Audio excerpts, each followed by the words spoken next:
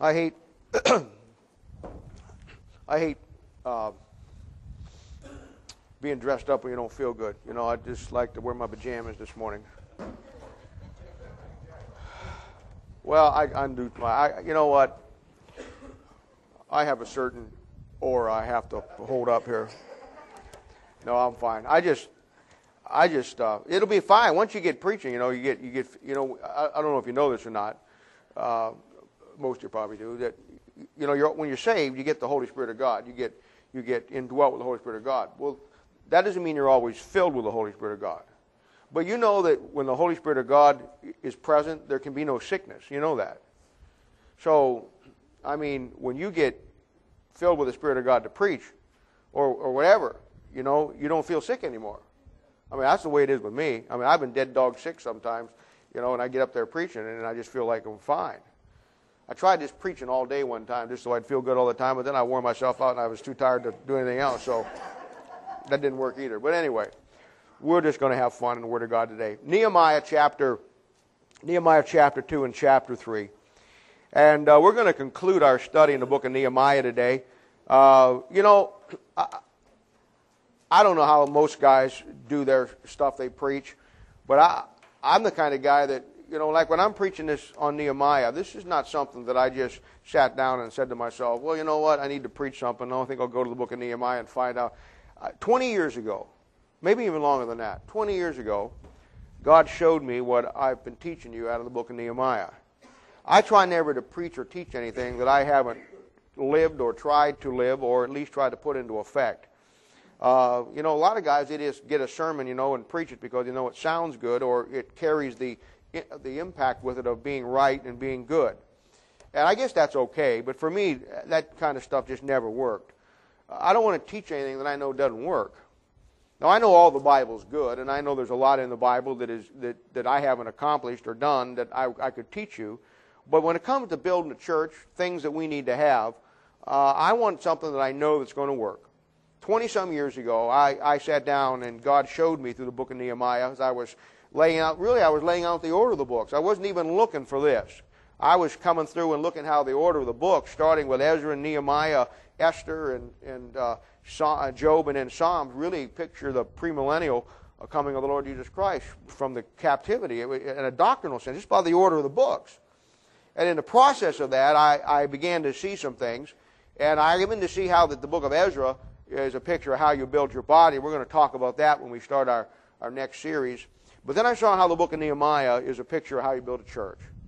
I started putting it all together, and it really changed my life and outlook of if you're going to do something for God, do it biblically. And I guess that's the thing that I'm trying to get across to you. And, you know, the study, as far as I'm concerned, has been the same plan that I've always used all of my life. And it'll work. You know, all kinds of theories today on how you build a church. And, you know, you find churches going to the place where they've kind of stooped down and let the world in and still want to call it okay and all that, you know, because they want to reach people. You know what? I'm still old-fashioned enough to believe that the same way that worked back in the Apostle Paul's time, the book of Acts, the same way it worked today. Jesus said, if I be lifted up, I'll draw all men unto me. And I think that's the problem. I think that we as churches try to draw people. And I'm not saying we shouldn't invite people, but I'm going to tell you the greatest calling card we have, and probably will always have, is what we preach, the Word of God. And let that always be the thing that draws people.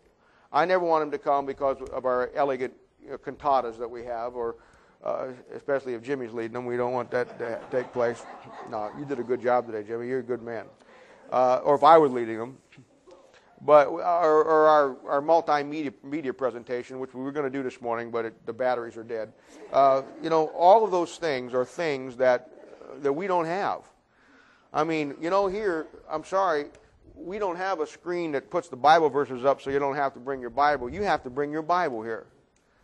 Shame, shame, shame, shame. I mean, what a thing. I mean, I could never understand that. Going to the church without your Bible, it's like going to the gas station to get gas without your car. It just never made any sense to me. I mean, it's just weird. I mean, so anyway, all we have is the book. And I'm going to tell you something right now. The book is enough. And we'll build it on that, and God will bless it. God has blessed it. I mean, it's for what we've done in the short time we've done, God has given us some incredible people. There is not a service that we have had that there hasn't been somebody here for the first time.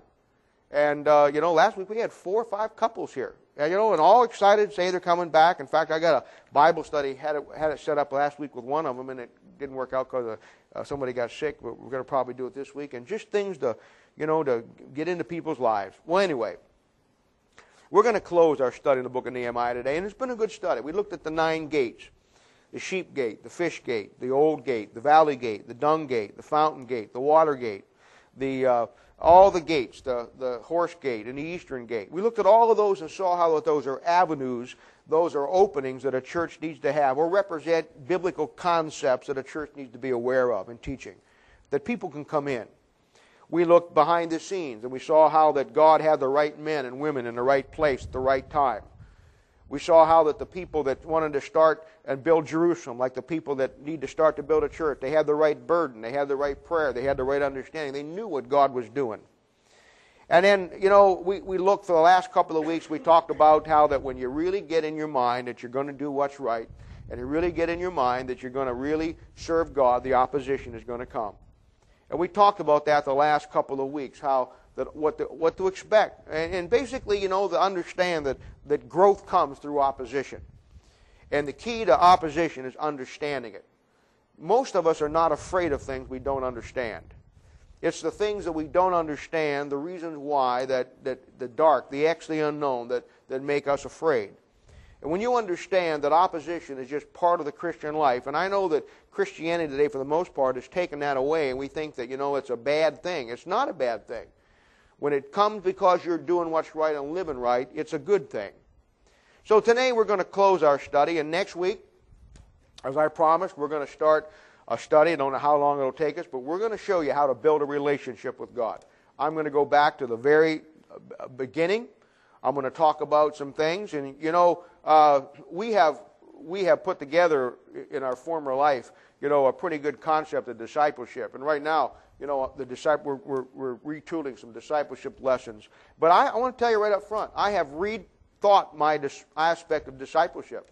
I have rethought what discipleship is, and I've come to some conclusions that God showed me that that I never saw before, and that I think I missed before. And we're going to start with that. I'm going to start talking about discipleship next week, and then we're going to start talking about how do you build a relationship with God. I'm not going to just give you a simple little formula, I'm going to take you through the Word of God and show you piece by piece. If you want to begin to build a relationship with God, how do you do it? We've got a lot of new Christians here, and we've got a lot of people that are coming in that are telling me, you know what, Bob?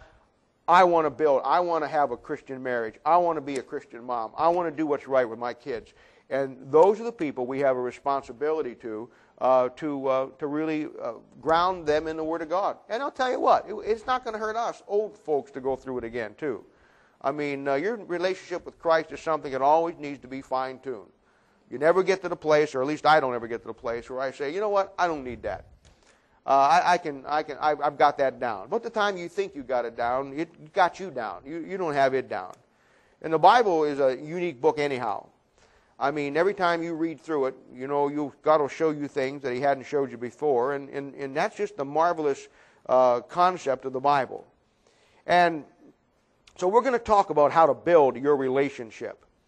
And, just like the study on the book of Nehemiah, when I study something in the Bible, I take it apart. I look at all the pieces. I think the greatest gift that God has given me the ability to do is to take something that is absolutely complicated and see it in its basic form and uncomplicated. The Bible looks complicated, but I'm telling you something, if you break the Bible down into its basic components, it's very simple. It staggers us because when we look at it, wow, there's 31,171 verses. There's 1,099 chapters. It staggers us because it's so thick, it's so big, it's so heavy. And when you break it down and you see it in every aspect, it becomes very friendly, user-friendly. And when I studied the book of Nehemiah and I came through these gates, God showed me one great thing. And the great thing that God showed me, I haven't even preached to you yet. And we're going to talk about that today. And it's something that overwhelmed me. You know, there's things in the Bible that you read and it's good. There's things in the Bible that you read and it's exciting. But then there's that time in the Bible where you read something and it just kind of knocks the wind out of your sail. You just got to sit back and you got to say, wow, that was profound. And usually it's nothing big as far as, you know, the end of the world's coming October 6, 19, you know, it's not like that. It's just something that you never thought about, but the reality of its truth hits home at that particular point in your life, and wow, it's an incredible thing. And, you know, that's the way I got to do it. I got to break it down and look at it. And if I was going to break Nehemiah down in the study we just did, if I was going to break it down into 3 or 4 things, and that's how I remember things. I mean, obviously, you're not going to remember everything that I've taught you, but if you can remember 4 major things from what I taught you, then you got it. You got it. And then you go back and put the rest of it together later. First of all, the first thing I would say is the first thing I want you to remember is the fact that the gates are key. Those gates, those 9 gates, we know that 9 being the number of fruit bearing, those 9 gates are absolutely essential for your life and for my life as far as Christians in the church. The second thing I want you to remember is that God always puts the right people in the right place at the right time. Always does. The third thing I'd have you remember is the fact that opposition will always come when you're going to take a stand to do what's right with God. And then the fourth thing, and this is what I'm going to talk about this morning, and this is probably the most profound thing to me. Maybe it didn't to you. But things like this really get to me. The fourth thing that I look at in this whole thing that I see is not only are the gates the key, not only did God have the right man, the right time, the right place, and the right people, opposition will obviously come, but the most amazing thing as I look down through this chapter is the thing that's probably the most unapparent. And that is that in this whole story, there's one thing that you suddenly just see that just kind of overtakes the whole thing, and that is simply this, that through all this thing, God was keeping a record of who was doing what. Now that overwhelms me. You know, a long time ago, I noticed how God is a great bookkeeper. He's a great statistician. God is a great bookkeeper. And I know that because the Bible says, if you just take it and come through the Bible, and it's a study, again, that is an incredible study. I was telling you last week, if you wanted to study how to be a friend of God, study the 2 men that was the friend of God and all of those things. And, you know, Jan Hill was telling me she started that study, you know, and coming up with all these great things that God showed her. That's the way you do it. And there's things through the Bible that you see that if you just follow them out, they're quite incredible. For instance, you realize the Bible says that God has a record of your wanderings. Now, wanderings in the Bible are not good. Wanderings are not when you're going what you're doing. But the Bible said God has a record of our wanderings. You realize the Bible says that God not only has a record of our wandering, but the Bible says that He has a bottle for your tears. Now, what in the world does God want tears in a bottle for? Well, maybe just be at the judgment seat of Christ, this thing's going to get much more detailed than we always thought it would. It might just be that God right now is keeping a record of the things that you weep for. I mean, wouldn't it be a terrible, tragic thing once you know all that you're supposed to know about the Bible and all you know about God and all that God does? Wouldn't it be a terrible thing if you got to the judgment seat of Christ and found that you wept more for some soap opera or some sad movie that you saw on television than it did for people lost and dying and going to hell? Do God's people even weep for people lost and going to hell anymore? You know, we wonder why we can't get people to come to church or can't get people saved. Maybe the problem is not them. Maybe the problem is us. Maybe we are so indifferent to where people are at, so indifferent to this world because we're so part of it for so long that we don't weep. The Bible says, "He that goeth forth bearing precious seed, weeping." So I'm not saying, you know, and I have a tough time with people every time they get to the pulpit, especially preachers. Every time they get to the pulpit, they cry about something. You know? I mean, and I know that emotion is, but I'm telling you something. The Bible simply says God has a bottle for your tears. And then I'll tell you something else. The Bible says that God's got a book for your thoughts. And then the Bible says that He's got a bag for your transgressions. So when I see that God has a record of my wanderings and a bag for my transgressions, a bottle for my tears, and a book for my thoughts, I come to the conclusion that God's keeping a record. And when I come to this chapter, I mean, it's an incredible thing. One of the things that struck me a number of years ago is the fact that I realized that and maybe you already know this, you realize that Proverbs chapter 15 verse 6 says, "In the house of the righteous is much treasure, but in the revenues of the wicked is trouble. You know what that tells me? That tells me that everything in this life for you and for me is an investment. That tells me that once I get saved, what I do with my life from that point on is an investment. And I make an investment in the things of God, or I make an investment in the things of the world. It's real simple. You either make good investments or you make bad investments.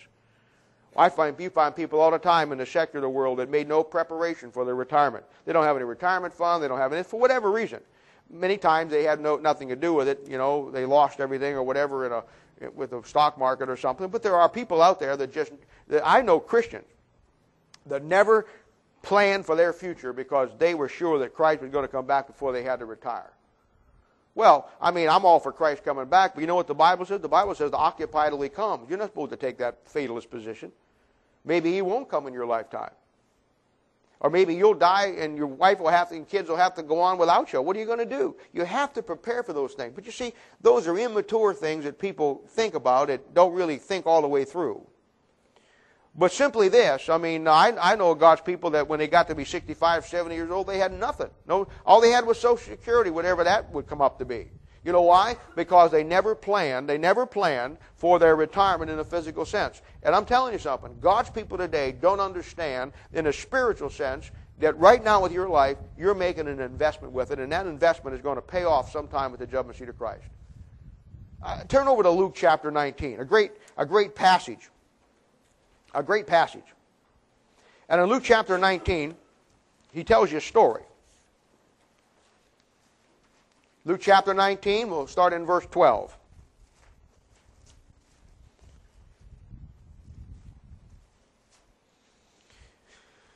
Luke chapter 19, verse 12, he says this. He said, therefore, a certain nobleman went into a far country to receive for himself a kingdom and to return. Now, every time you find that in the Bible, that nobleman, that king, sometimes he's in a far country, sometimes he's on a journey. I'm telling you right now, in the gospel, it's going to be a picture of Christ leaving, and while he leaves us down here in the church age. It's going to be that way in every time, especially in the book of Luke, because the book of Luke is the book that focuses toward the Gentiles.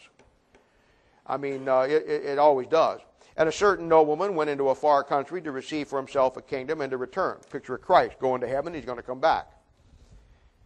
And he called his 10 servants. Now the number 10 shows up here, and I said that Luke is the book that deals with Gentiles. Number 10 in the Bible is the number of the Gentiles. And when you come down through here, you're going to find that these servants have 10 pounds, and the 10 keeps showing up all the way through here, 10 being the number of the Gentiles. First Gentile kingdom is found in Genesis chapter 10. Father of the Gentiles is Noah. He's 10th in the lineage from Adam. And you'll find it all the way through. You'll find the last Gentile kingdoms represented by 10 toes of Daniel. And on and on it goes. And it's a thing that, the gospel goes to the Gentile in Acts chapter 10. The missionary call of the Gentiles in Romans chapter 10. In John chapter 10, you find he talks about Gentile sheep that are not of this fold. And, when we talked about it Thursday night, when Isaac wanted a bride, they got him a bride of the Gentiles, and there's 10 camels associated with it. 10 in the Bible is the number of the Gentiles. So it's no accident when you get into Luke chapter 19, verse 12, and it says, therefore a certain nobleman went into a far country to receive to himself a kingdom and to return, and when he called his 10 servants, he's talking about Gentiles, he's talking about the church age, and he's a picture of you and me. And he called his 10 servants and delivered 10 pounds and said unto them, occupy till I come. Told you that already.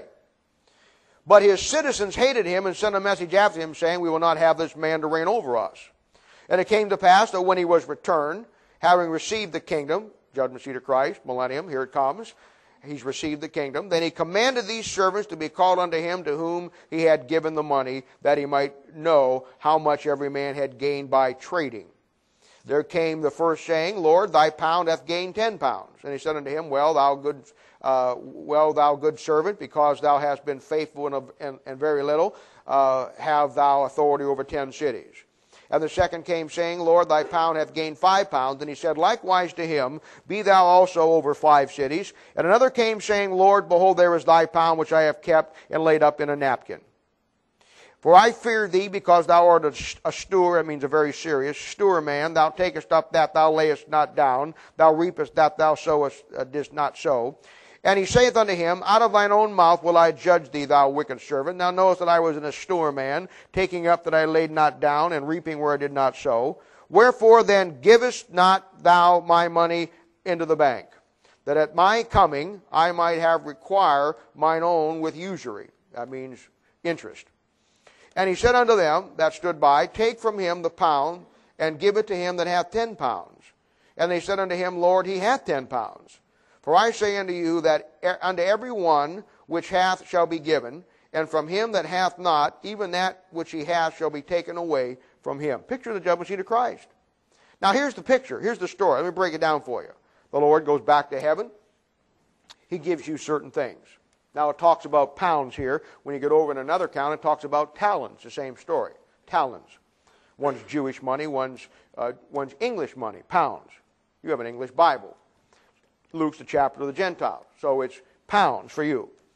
Well, he gives them, the Bible likens it to pounds, money. We don't have to just liken it to money. We liken it to God has given you things. While he's gone, you are to exercise those things. You're to make investments on those things. And very frankly, whatever you are today to God is simply based on the investment that you've made in your life into the Word of God. That's as simple as that. Whatever you are today, here's a story of two men. They're both given 10 pounds. Or they're both given pounds, and one of them does something with it and makes wise investments in a judgment seat of Christ. He gets it all. The other one doesn't do anything with it, and he loses everything that he has. And right now, today, your life is simply like that. Your life today, wherever you're at spiritually, and I don't know, but I know this. Your life today is simply where it's at based on the investment that you have made with what God has given you. It's as simple as that. And your kids are the same way. Your kids will be whatever investment you have made in their life. You are exactly today what your investment as a child of God has been in the Word of God. Malachi chapter 3 verse 16 simply says this. It says, And they that feared the Lord spake often one to another, and the Lord hearkened and heard it, and a book of remembrance was written before him for them that feared the Lord and thought about his name. God is keeping the record of what you're doing with the investment that God has given you. God's called you. God saves you. And he saved you with a purpose, and he endowed you with the Holy Spirit of God and gave you a personality and gave you abilities. Those abilities you have that God gave you are for one reason. That is to glory and honor and glorify the Lord Jesus Christ. And whatever investments you make in your life for him, you're compounding with interest what God has given you. Some of you have taken, I shouldn't say some of you, I don't believe anybody here is like that. Someday we are going to be like that. Unfortunately. That's the beauty about us right now. Right now, I don't know of anybody we got that isn't good people. We don't have a zero. I talked to a couple other preachers, and they're always complaining about their people. Man, I don't have anybody to complain about. I mean, we don't have to hire some people to complain about. We don't have anybody to complain about. But that isn't always going to be. I'm sorry. It's nice. We live in a little bubble right now, and it's all great. But you wait till the first wicked witch of the West shows up. It'll happen sooner or later.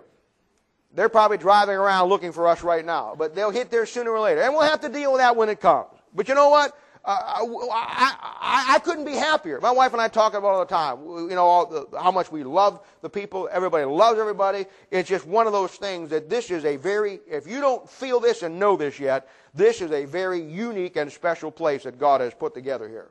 It really is. It really is. And I count myself privileged to be a part of it. None of us deserve this, but God has been good to us. But what I'm saying is this, to whom much is given, much is required.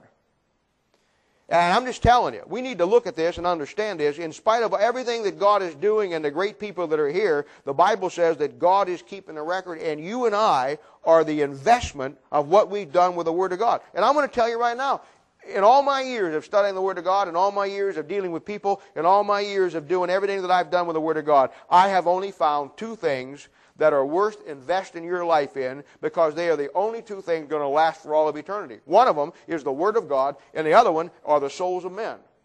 And I do not know of any other things in this world that is worth investing in. Now, we all have to work. We all have to have jobs. We all have to do this. We all have to do that. We all have to mow the lawn. We all have to feed the dog. We all have to walk the dog. We all have to do... There are things we have to do. That is part of occupying till He comes. But what happens is, and this is my point today, what happened, and this is what you're going to see. We ain't got to the message yet. This is all introduction. What you're going to see in this chapter, in this story, is exactly what happens to God's people. Now, it hasn't happened to anybody here yet that I know of. But I'm telling you, there's people out there that it has happened to, and they're going to come be part of it at some point, and it could happen to you. It could happen to me. And what I'm trying to tell you today, first of all, is that God, in this little church, with what we've got and what we're doing, God is keeping the record of who's doing what. And you and I today are nothing more than the investment of what you and I have done with the Word of God. We've looked at the gates, right man, right place, right people, opposition will come, and now we must look at the fact that God is keeping the record. Now, I don't know if you ever saw this or not. Nehemiah, come back to Nehemiah now. This is one of these things where, as you read through here, it just, they're here. And I saw them one time when I was studying this thing, and I just had to, it's one of those things that just took the wind out. Now, maybe to you it ain't no big deal. I don't know. But to me, when I see what's going on, and I see all the opposition, and I see all that God's trying to accomplish, and I see the good people trying to do it, to me this just overwhelms that God, without a doubt, is the most fairest, understanding being that the world has ever seen. And He is worthy. He is worthy of the investment that you and I need to make in His life, in our lives. I'm just telling you. I heard somebody say one time there's three kinds of people in the church. And I tend to believe this. Now, we don't have these three kinds yet. We only got the one kind as far as I know. I'm saying that right now, but I'm not always going to be able to say that. But I mean it right now. But I heard somebody say years ago, three kinds of people in a church. There are, first of all, people who make things happen. Second kind of people are people who watch what happens. And the third kind of people, they don't have a clue what's happening. Hey, you know what? In your experience in life, isn't that true? That's true. I preached that one time in a church, I forget where I was, and I said, isn't that true? And a lady in about a third row back, she said, yeah, my husband's looks like that. And I said, well, we don't want to get that detailed into things. But I'm telling you, you've been around for a while. John, isn't that true? Steve, isn't that true? Jimmy, isn't that true? You guys, isn't that true? It's true. Phil, isn't it true? It's true. It's true. Scott, ain't it true? John, ain't it true? Barbie, ain't it true? Bob, isn't it true? It's true. Okay. It's true. I'm telling you. That's an unbelievable thing. There are people who make things happen. Then there's people who just watch what happened. And then there's people who don't have a clue what's happening. I'm going to tell you something. In this chapter, in this story of what God is doing, and all the excitement, and all of the corralling of events and putting things in the right place, the thing that overwhelmed me more than anything else was the fact that God was looking at that little work and watching what was happening and who was doing what, and God's keeping a record. Let me show you what I mean. Look at chapter 3, verse 1. Then Elishahab, the high priest, rose up with his brethren the priests, and they builded the sheep gate. They sanctified it.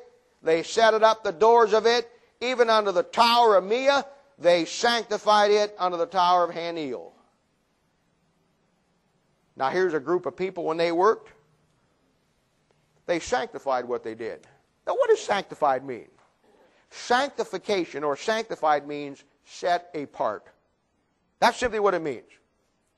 Now, when I read that down through here, and I take this in the context of what I'm already looking at, you know what it tells me? Here's a group of people when they were doing the work on these gates. Here's a group of people within this church. Here's a group of people within any church that understood what they were doing and realized that what God's work was separate from everything else they did. You know the first problem we get into as God's people? We think that coming to church, doing something for God, is on the same par as going to work or going to the Chiefs game or going to this thing or going to a birthday party or going here or going there. You know what? It's not.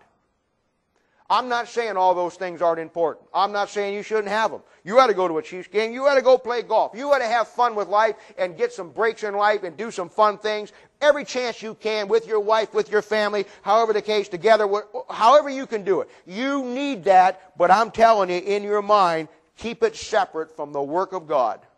Because there is nothing more calling. There is nothing more important. There is nothing more in this world. There is nothing more important than understanding and sanctifying what you do for God, for what you do with yourself and for the rest of things in life. Hey, I love people. I'd do anything to help anybody. I enjoy doing things, but you know what? When it comes to the work of God and it comes to the thing of God, I have to make some decisions. I have to make some decisions. I have to say, you know what? I'm not going to go there. I'm not going to do that because, you know what? I'm going to be too wiped out on Sunday morning. I'm going to be too this. I'm going to be too that. I can't go there because I need to spend time getting this thing ready. There's nothing wrong with doing this. There's nothing wrong with going here. It ain't like it's something bad that I'm going to. But you know what? I have to realize, first things first, and the first thing in my life is my investment with Him. Now that doesn't mean that I don't go do things. Honestly, and you've got to come to the place when you make that decision, and you can make that decision, you can get away with some things. I mean, if somebody, well, I'll give you a good example. Where's she at? Where's my buddy at? Krister. Now, I hope you don't mind me saying this. You had your bachelorette party last night, didn't you? What time did you get home? 1 o'clock in the morning. I don't care. That's fine. Mothers too. Then mother, you both get stars for this. 1 o'clock in the morning. Now, I'm going to tell you something. I'm not picking on them, because they're sinners just like everybody else. But I'm going to tell you something. I'm going to tell you something. You know how many people that go home 1 o'clock in the morning wouldn't bother getting up and coming to church on Sunday morning? I'm not sure I would. No, I'm just telling you. And I'm not picking on them. I'm not holding them up better than anybody else. You're all that way. But that just come into my brain. Because I asked you what time you got home last night, because I was looking at the car to make sure you guys go okay, you and Pam, and you didn't see it. So I asked you that point. It was in my brain, right? Yeah. I'm telling you. Now, I'm going to tell you something. Now, there's nothing wrong with having a bachelorette party. She deserves to have a little Chip and Dale there. But they didn't call Phil and I to do that, so we knew they weren't.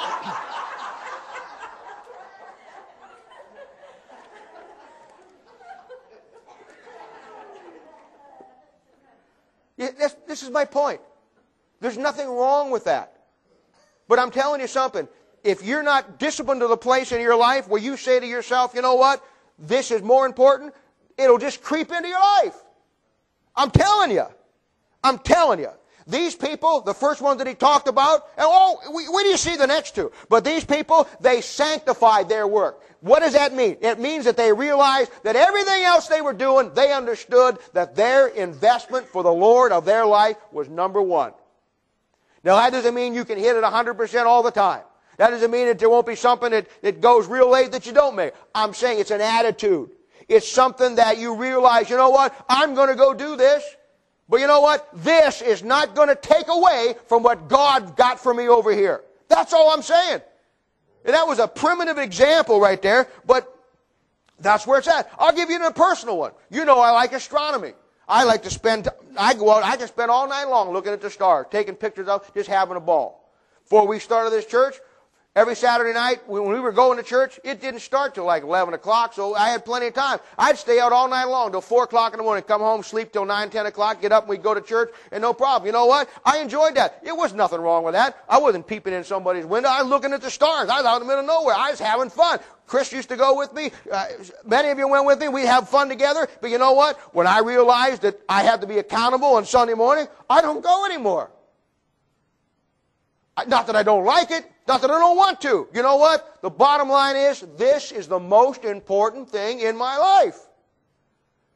And I cannot sacrifice not being sharp. I can't be up here being in a daze any more than I already am. I can't afford not to be prepared, because you know why? I'm asking you to sanctify everything you do and build it in the right place.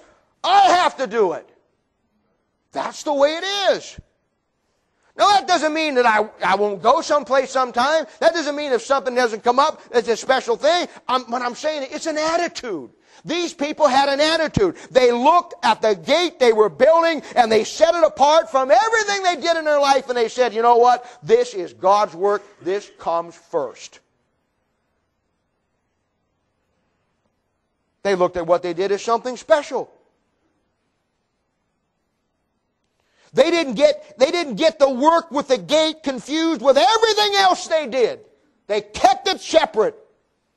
They realized that their work was an investment for God, and they were going to invest everything they could and make the very best investment. That's all God's asking. That's all I'm asking. That's what I'm going to do. I just want my life to be the very best investment for Him that it can be.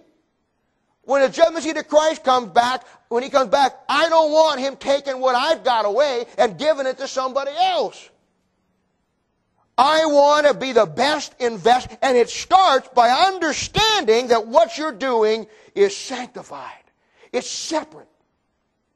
It's something that is different than anything else you do, because it is the only thing, the only investment that's going to last for all eternity. You know what?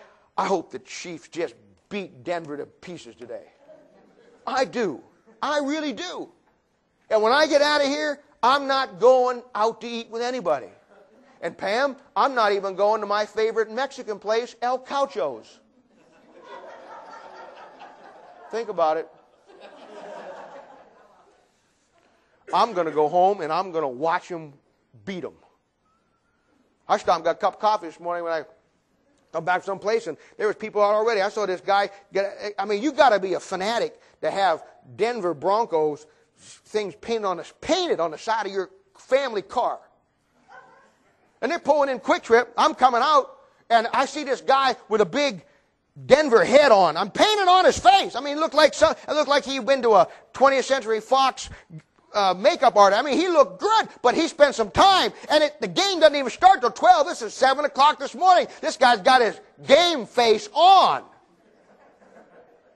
And he walks out, he looked and said, hello, and I, hi, how you doing? Yeah, all right. I'm thinking to myself, wow, that guy really is into it. But you know what? I love things like that. I hope they whip them. I like the races over at the Speedway. I've never been to one, but we got to make a class activity and go to the races sometime. I just like to drive over there and park off the side road and just hear them suckers go around that track. That's loud. I enjoy things like that. I do. But you know what? It didn't give a flip compared to eternity. It doesn't.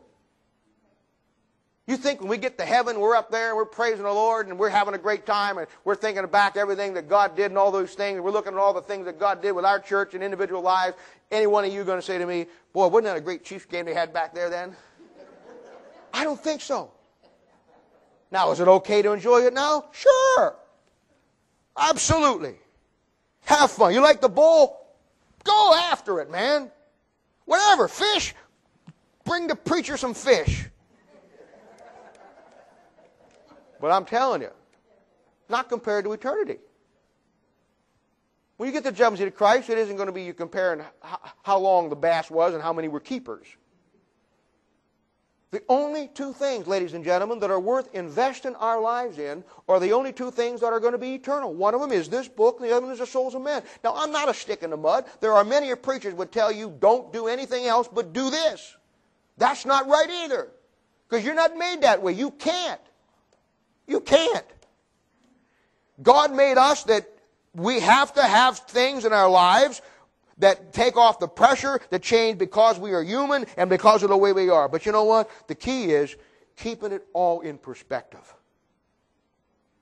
These first group, when they did their work, they sanctified it.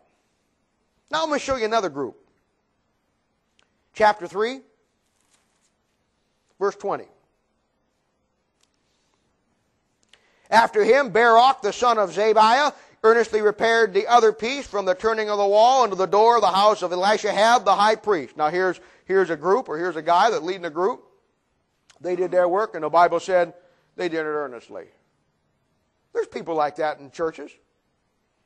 These people earnestly did the work. Good people. They come to church, they tithe, they help out, they'll do whatever needs to be done. I've seen them like that all my life. I mean, they really do. But the problem is they never are able to separate it out, and the bottom line is they really never see what's really going on, and they nearly really understand. I tell you, the thing, as far as I'm concerned, the thing that is missing in most of God's people's lives, the thing that is missing is passion. We have passion for everything. We have passion. I mean, let me tell you something. When you're driving past the stadium today, what you will hear when you wind down your window is 80,000 impassioned people. If you go over to past the racetrack, what you'll hear is 100,000 impassioned people. Everywhere you go, people are impassioned by what they do. Nothing wrong with it. I don't have a problem with that. I don't have a problem with it at all. But how come when it comes to the Bible and God, that God's people have no passion? There's not a time that I can open up my Bible and I begin to preach that I just can't, the passion just doesn't come all over me. I don't know how these guys stand up there and just say, let us turn today to the Bible. Let me read for you words of encouragement. Words that will move you. Words that will keep you. Words that will be words to you. How do you do that? Now, I can do that if I'm saying, okay, open up your geography books today and let's talk about the history of Antarctica. In the beginning, it was cold. Later on, it was colder still. Today, really cold. Forecast for tomorrow, cold. Now, that's boring. I can do that. But when it comes to this, come on. This is the most exciting book the world has ever seen. We're living in the most exciting times the world has ever seen.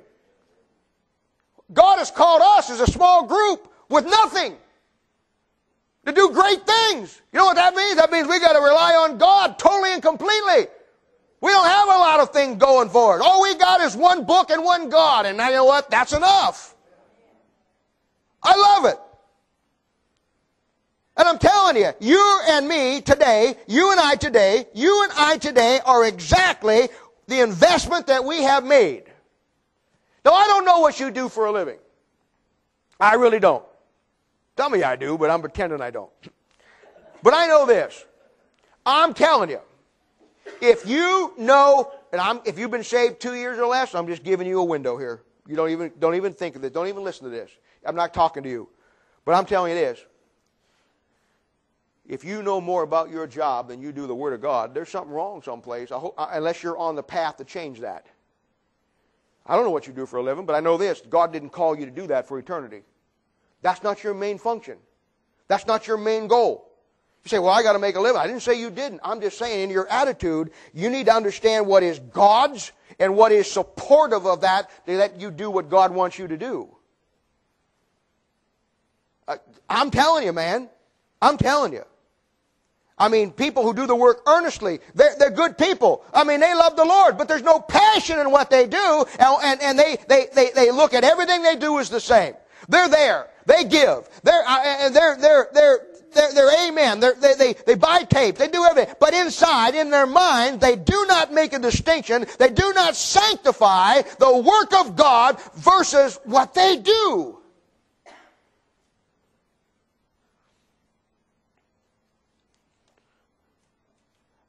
Honestly, maybe it's just me. I don't know. Maybe I'm dead wrong. And I'll be the first. I don't know. I know for myself. I mean, God has put me through something, and I've had some career changes in life. I had to teach. I had to learn some new trades. I no longer can tell the jokes that I used to joke about. You know, my light breaks. I don't know how to fix it. I know how to fix it now. I can wire lights. I can find gas lines and phone lines down on the ground. I'm an expert at it. 4 or 5 years, never had a damage in my life. Always pinpointed them things. Every contractor would say, man, you're the greatest locator I ever saw. That's right on the money. I said, what do you expect?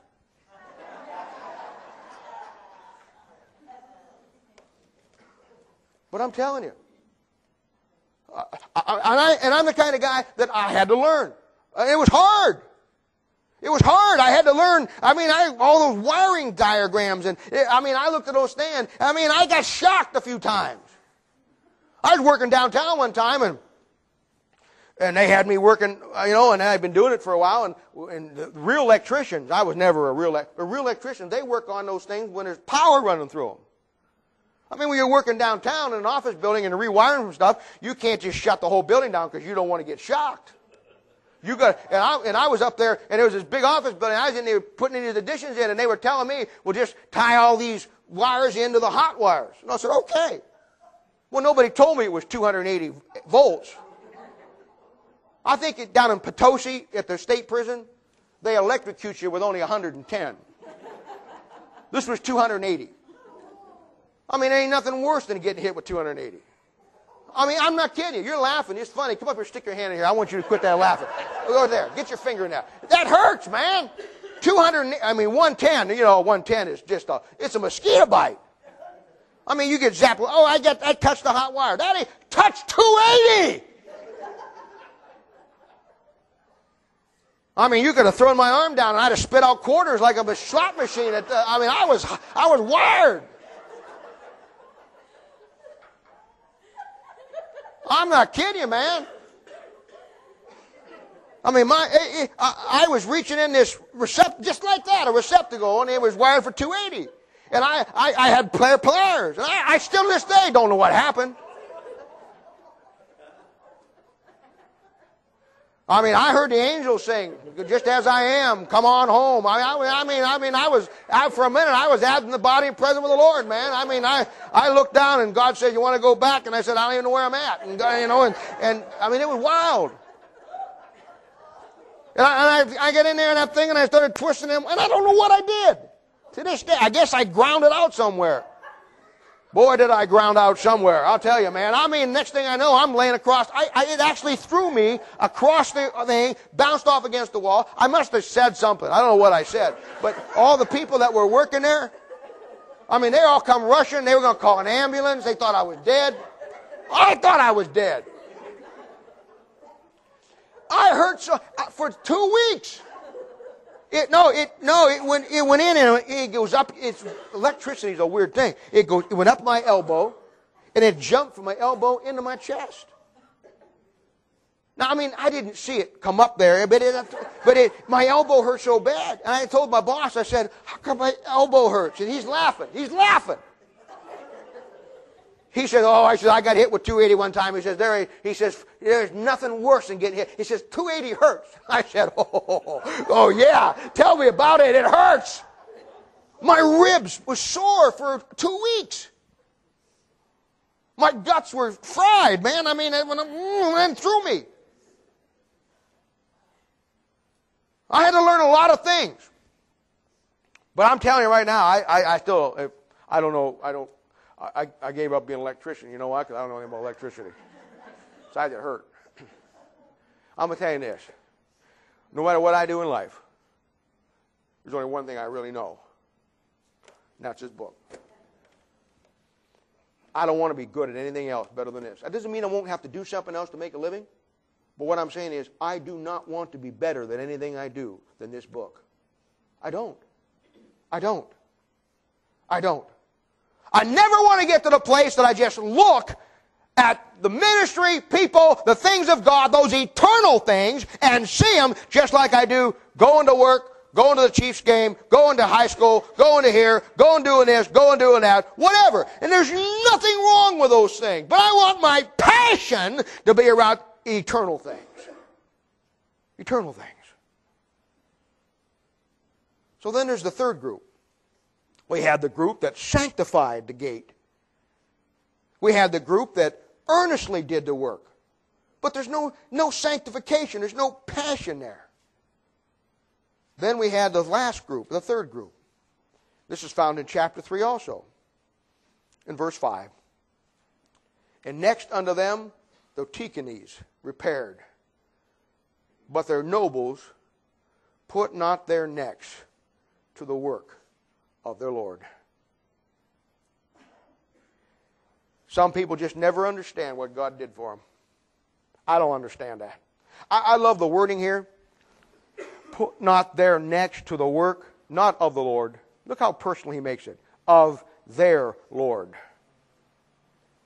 There are some people who are saved and on their way to heaven who just never figure out what's going on. There's people that make things happen. There's people that watch things happen. And then there's people who don't have a clue what's happening. That's this crowd. That verse says it all. That Christ is their Lord. They're working on the wall. They're working in a church.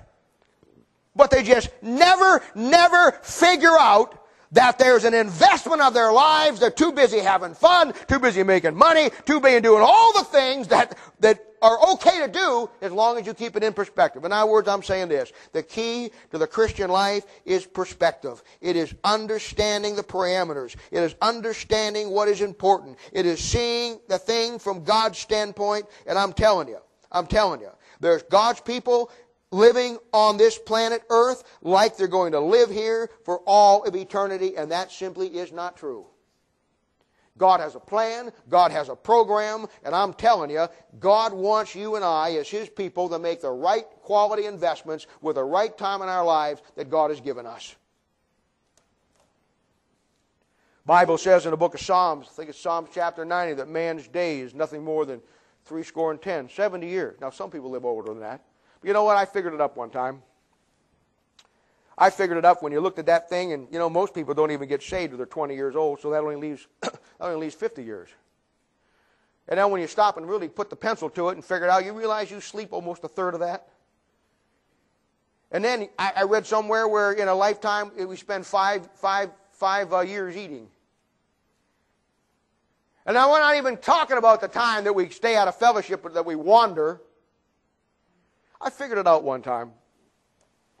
On an average, probably, on the average Christian with the average life, the day and age that we live in, probably, the very most that we can give the Lord that's really quality out of our lifetime is probably about 15 to 20 years.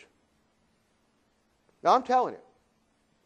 Now, if I was here this morning and I said to you, you give me $20, and I'm going to give you $1,000. Is there anybody here that wouldn't take that deal?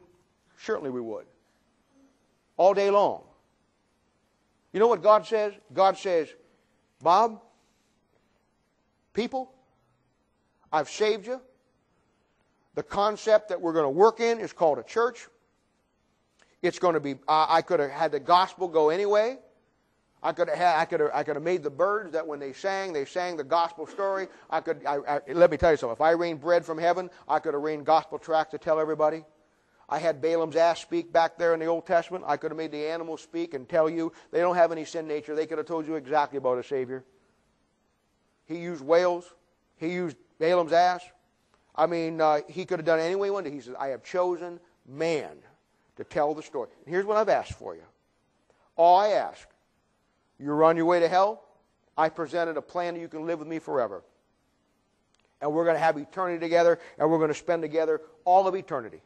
Never more tears, no more jobs, no more pain, no more backaches, no more sickness, no more nothing. We are just going to have one wild time around an absolute final authority and God for all of eternity. And wait till you see the plan I got that you're going to be part of. Now here's what I need. Eternity on this side, eternity on that side. Bob, I've carved out 7,000 years. Eternity on one end, eternity on the other. 7,000 years. I put a little parenthesis here because I got a plan. And everybody in that time period from 1,000 right on up has a job. And your job is right here in the time that you live from 1950 to the time you die. You're living right here, right now. And this is my job. Number one, Bob, sanctify what you do. Understand. There's a difference. Understand, Bob, it's okay to hunt, it's okay to fish, it's okay to this, it's okay to that, it's okay to, there's nothing wrong with that. Go to the Chiefs game, go look through your telescope, go to this party, go to that, go to the birthday party, have fun, go to Jan's birthday party, go to there, go do this, go do that. But understand that what you do for me is an investment and it's separate from everything else you do. Don't let all the other good things that are okay come into the things and take from me because, Bob, when it all comes down, said and done, you only got 15, 20 years that I need. But I'll tell you this, Bob. Stay focused. Stay focused. Find out what that book says. Don't let your job, don't let whatever you do. I'm sorry about getting shocked down there, but you needed that lesson that day. But don't let anything pull away from you from that book. Don't let your job, don't let this. Bob, look at that job for what it is. I've called you to do this. That job over there is just to support this. I've called you to do this, but I put you down here in this church. Your job, do a good job, get promotions, get raises, get all the things, get status, because I'll tell you what, you can be a better influence for people. I'll pay you more money. You can do more for God over here, and the whole sphere of influence works, but don't ever lose the perspective of it that your job over here is nothing more than to give you and prepare your way, because you are a missionary to me, and your missionary is at Old Paz Baptist Church, and we got a job to do. Keep it separate. And he says, you know what, Bob, you give me those 15, 20 years, and you keep it separate, and you do the very best job you can. And when I come back, you take that pound I gave you, and you invest that thing and give me 10 pounds back. You know what I'll do? You give me 20 years, I'll give you 1,000 years over there. You give me 20 years, 15 years down here weeping, wailing, and tears and putting up with all the crap, I'll give you 1,000 years over there where you'll reign with me as a king. And that's just for starters, Bob. Then we're going to jump into eternity, and man, look what I got for you. But I'll tell you what, Bob, I just can't take you there because I'm a just God and I'm a faithful God, and I just can't get you out there to reward all the faithfulness of my people that have figured it out, and also taking care of the ones that haven't figured it out. 3 kinds of people. People that make things happen, people that watch things happen, people that don't know what's happening. 3 kinds of people. One group sanctified the gate in their work. The other people, they just dug in and got it done. The other people just did it half-heartedly and never put their necks. They weren't going to put their neck on the line. And you know what it's going to take for you and for me? The Bible says a living sacrifice. He became a dead sacrifice. You're going to have to put your neck on the line for him because he put his neck on the line for you. It's as simple as that. It's as simple as that. And when I saw that, to me, that was a crowning part. Because you know what?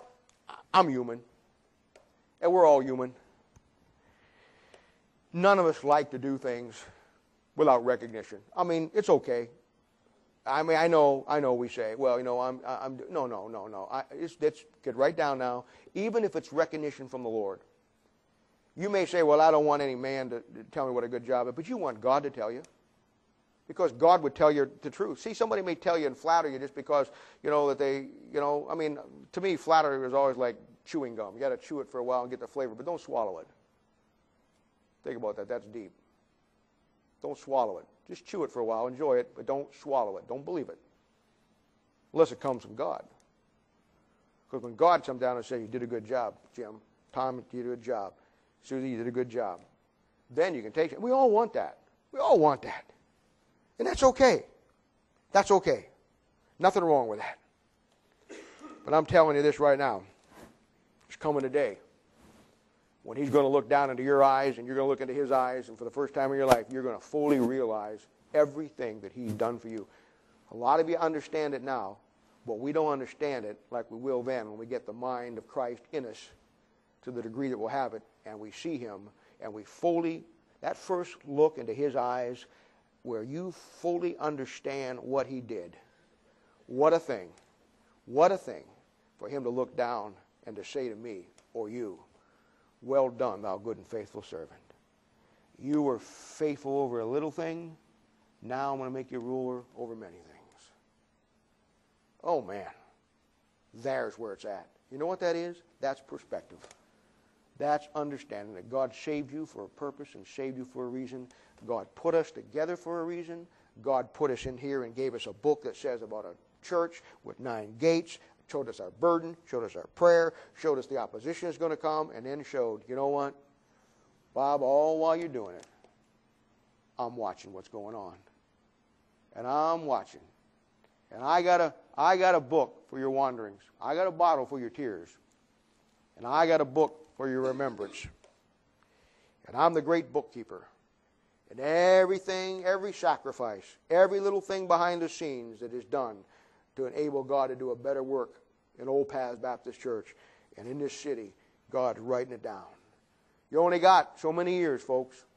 I'm just telling you, so many years.